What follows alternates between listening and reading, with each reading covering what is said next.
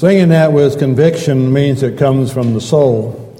So that is a concept that you have within your life, that it is well with our soul because our life we're striving to have in harmony with the will of God and doing His will.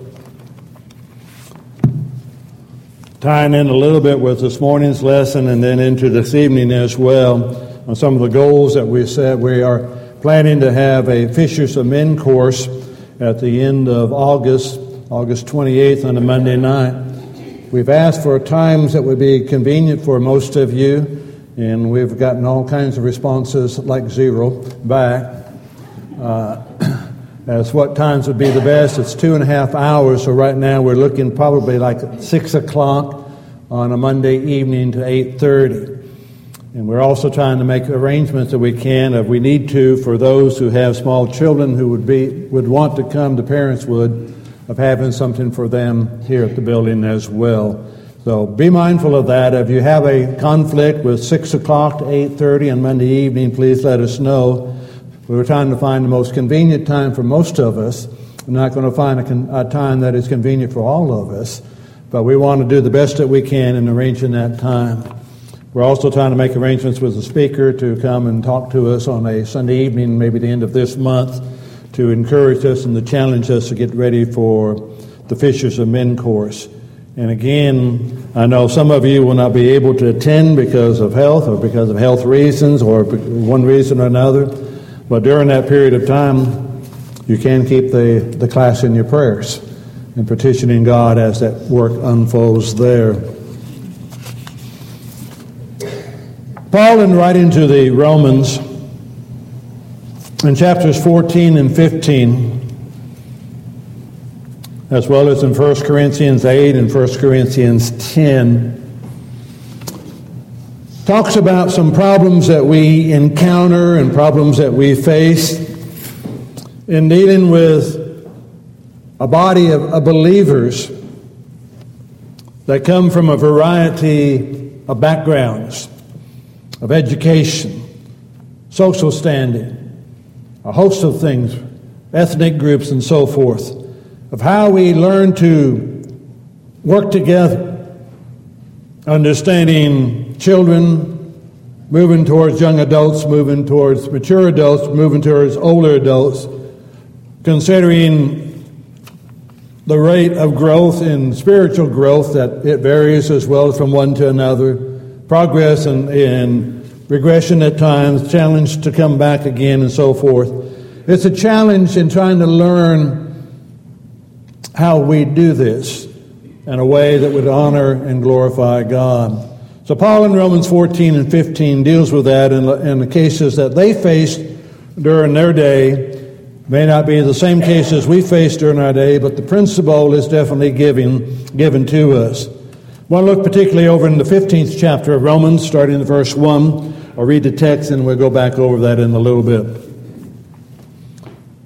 We then, who are strong, ought to bear with the scruples of the weak, and not to please ourselves. Let each of us please his neighbor for his good, looking to edification. For even Christ did not please himself, but as it is written, the reproaches of those who reproach you fell on me. For whatever things were written before were written for our learning, that we, through the patience and comfort of the Scriptures, might have hope. Now may the God of peace, God of patience and comfort, grant you to be like-minded towards one another, according to Christ Jesus, that you may be with one mind and one mouth, may glorify the God and the Father of our Lord Jesus Christ. Therefore receive one another, just as Christ received us, to the glory of God. Now I say that Jesus Christ has become a servant to the circumcision for the truth of God, to confirm the promises made to the fathers, and that the Gentiles might glorify God for his mercy, as it is written, For this reason I will confess to you among the Gentiles and sing to your name. Again he says, rejoice, O Gentiles, with his people. And again, praise the Lord, all you Gentiles. Laud him, all you peoples. And again Isaiah says, there shall be a root of Jesse, and he who shall rise up to reign over the Gentiles, in him the Gentiles shall hope. Now may the God of hope fill you with all joy and peace in believing, that you may abound in hope by the power of the Holy Spirit. They were dealing with Jew and Gentile. And there was a deep-seated hatred, basically on both sides, towards each other. The Jews thought they were superior. They were God's chosen people.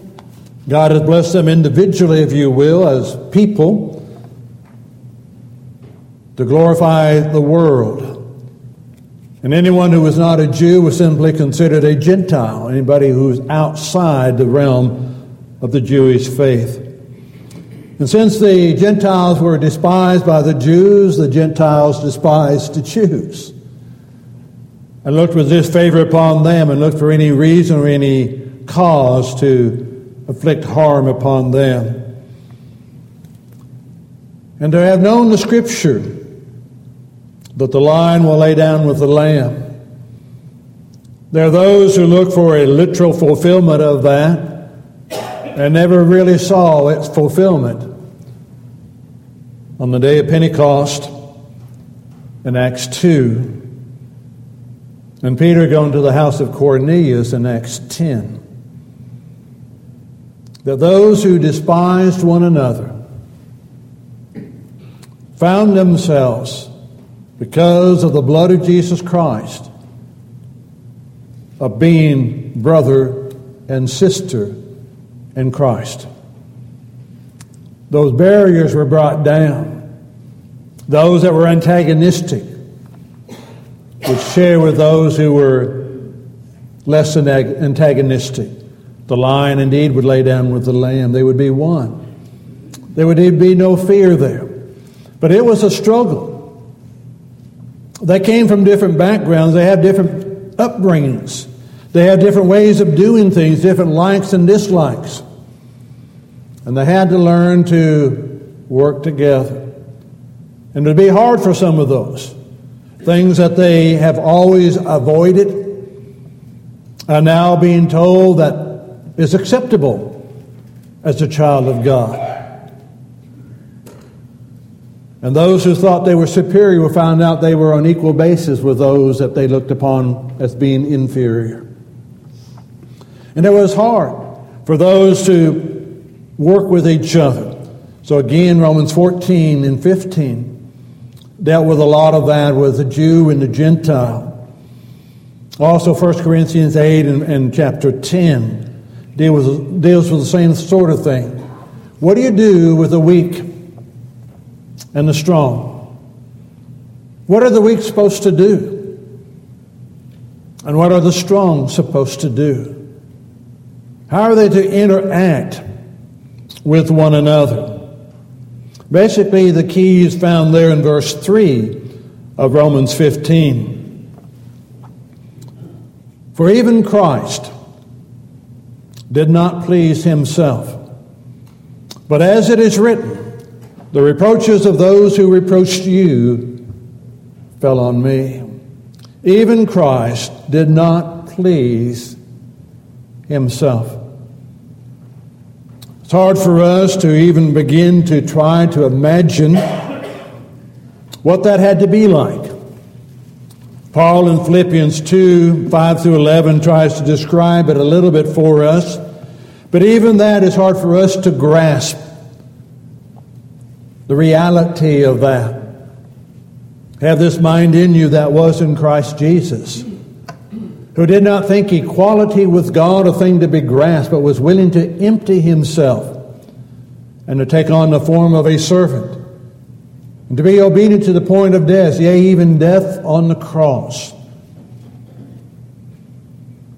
Have this mind in you, this attitude that was in Christ Jesus.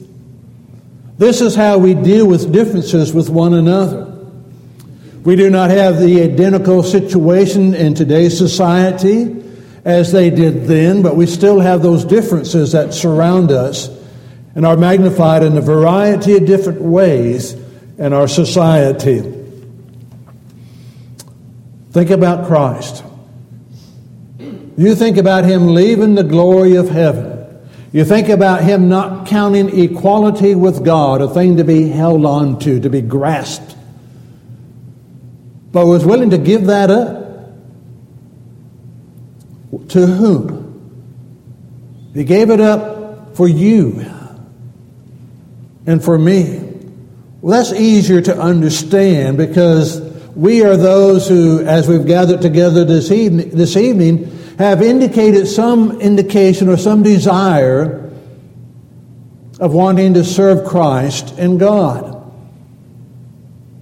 There's a multitude out there at this time who have not chosen to be inside a building where the worship to God is being given. But He died for those that are outside these walls. He left equality with God for those as well. He left equality with those that would despise Him, ultimately crucify Him, spat upon Him, and would reject them with their dying breath, deny that He was ever the Son of God. But He died for them, that they could have a hope of eternal life. That's what comes down to you and I, is having that hope of eternal life with God one day. But that only comes when we're willing to take that same attitude that Jesus expressed. He did not come to please Himself. As you read the Gospels, that's what you're reading is His life, what He was willing to do. Read through the Gospels, read how many times He was wearied, how many times He rose in the early morning. Withdrew Himself in Luke 5 and verse 16. He often withdrew Himself into the wilderness to pray. But anytime the sick came, He was there. Anytime a group gathered who wanted to be taught, He taught. He was always there to meet their needs. He wasn't here to please Himself. Hard attitude for us to comprehend. Hard attitude for us to, at times, to implement, to put into action within our life. That's what we're here for. Not here to please ourselves. We're here to be servants of God by serving one another, by meeting those various needs as they arise, and wanting to take care of those needs. And these things were written for our learning.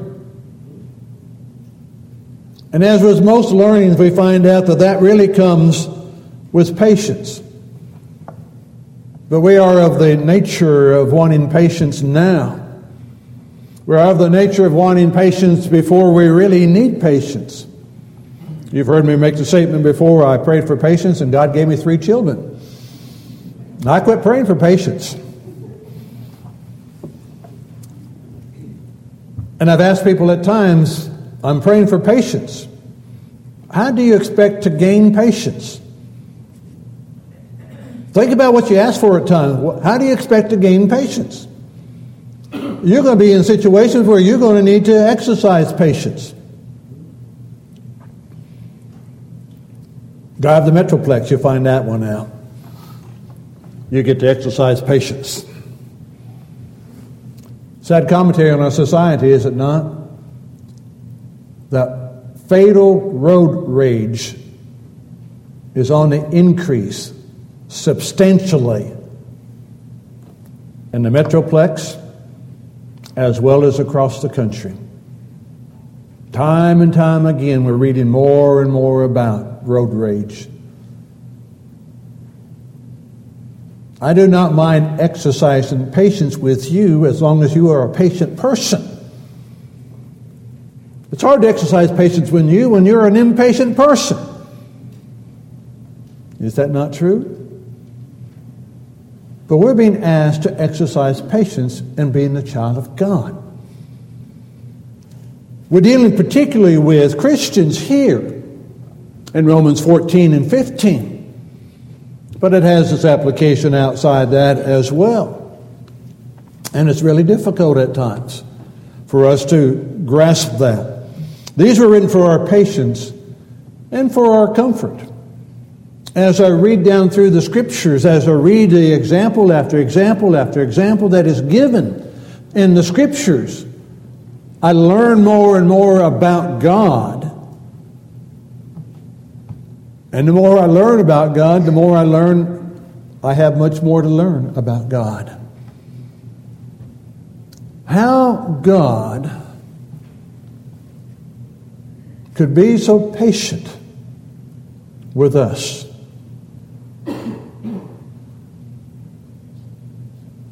He bore with the Israelites 40 years in the wilderness. How could he be patient with them? Yes, they were dealt a fate, and they suffered the consequence of a decision that they made. But he still patiently cared for them. That's the part sometimes we miss. God still working in the lives or for the lives of individuals who are at the time in rebellion to God. His providence, how do we understand it? How does it work within our life? He's in control of the universe. He's in control of the world in which we live. He brings kings to rise and kings to fall, nations to rise and nations to fall. They are all a part of His plan and His will. And we don't fully understand that. We don't understand a lot of times the things that happen for us are to help us to grow. A lot of times it's to help us to develop patience. A lot of times it's to help us to absolutely let go and let God. That's hard to do. Let go and let God. Let God work. His will has been worked out. We fight against it so much because we want to walk by sight with that physical eye. And it's hard for us to learn to develop this quality called patience. But through the Scriptures, we've learned to have hope.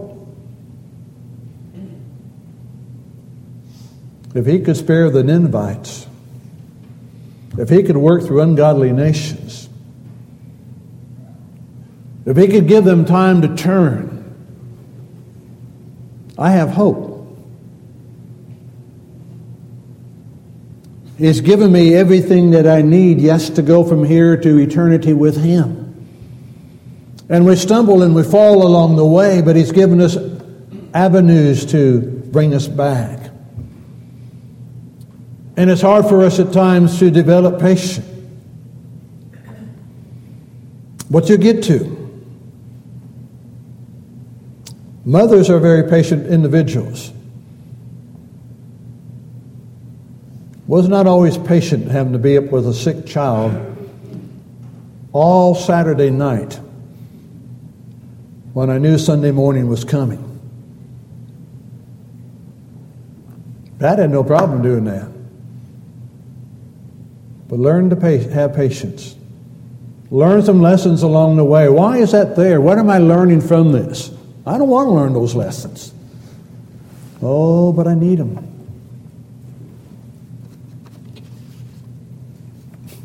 Well, I was going to say I needed to learn patience because God gave me you. But it may be that you need patience because you got me. So you may have to work with that one as well. I'm just saying, we do not understand how God works. But I know He works. And that's part of what it is with weak and strong Christians. It's what He talks about so many times. You help somebody else because there may be a time when you need help. And somebody else will be able to return that help. And we never know how that is. And it's hard for us to, at times, accept that graciously in our lives. But God has a way of giving us those opportunities that we may develop that. Learn to deal with one another. The God of patience and comfort will grant to you to be like-minded. God gives you that ability to have patience. It's God given to us for that we could be like-minded towards one another. Why? Why are God helping us to be like-minded towards one another? Because it's according to Christ Jesus. It's what He came for. Came to take the enemies and make them friends. Come to take the foes and make them family. Come to take those that despise one another,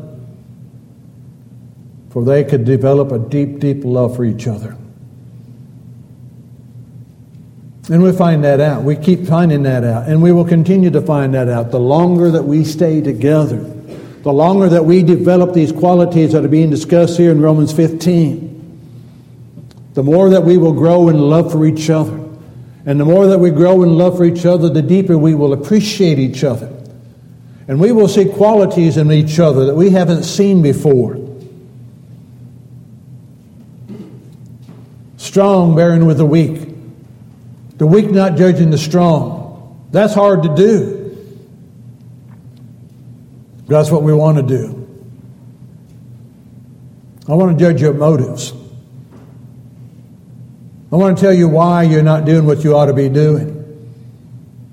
But I do not know all the details. And so patience comes in. And as with in the human race, in the physical world, we understand it takes a great deal of time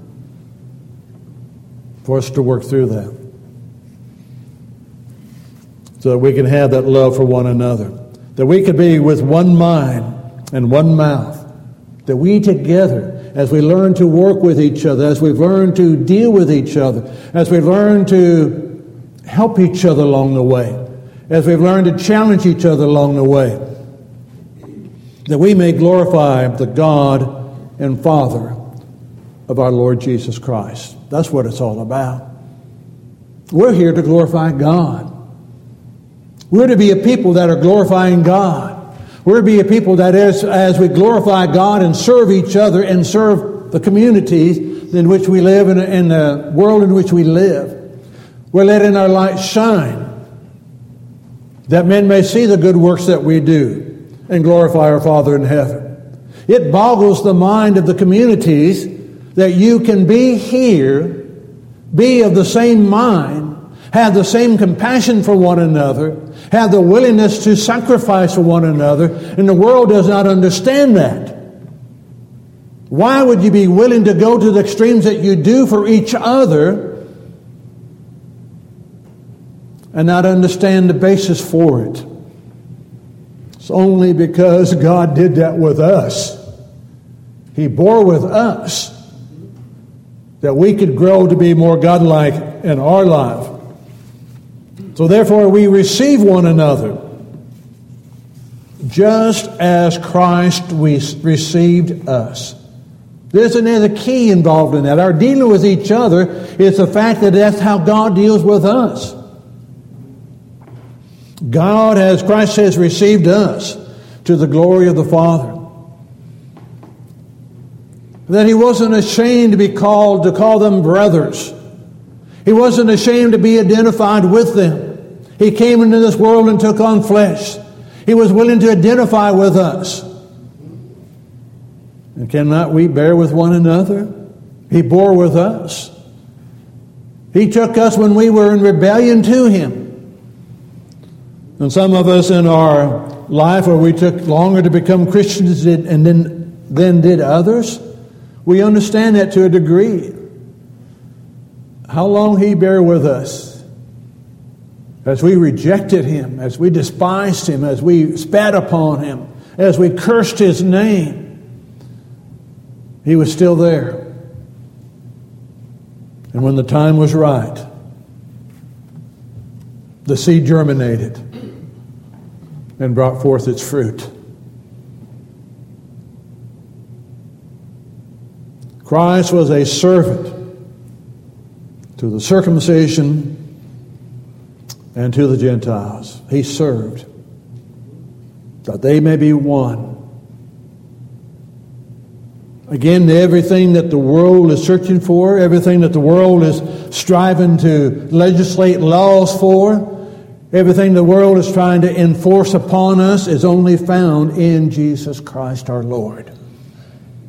A oneness. One body, one faith, one hope, one mind, one mouth, all to be used for the glory of God. We're His people. We stand together. We work together. And we glorify God in everything that we do. That is our task. That is our challenge. And it is only achieved when we are willing to bring Christ, our broken life, so marred by sin. It's only when we surrender. God has done His part, far exceeded what He needs to do because of His love for you. Ours is to do our part. Ours is to bring Christ, our broken life. Let Him make whole again. He will restore, and He will create anew. He's God, and He cares enough about you that He patiently waits for you, giving you all opportunity that you need. But the patience one day will run out, and Judgment Day will begin. Ours is to prepare while it is still called today. As you look at your life, as you look at your heart, where are you in the light of the Word of God? In light of the gospel, that He gave His life for your sins, that you, through repentance of those sins, confession of Him as the Savior, obedience to Him, and baptism for the remission of sins, the forgiveness of sins, to be raised to walk that new life. Where are you?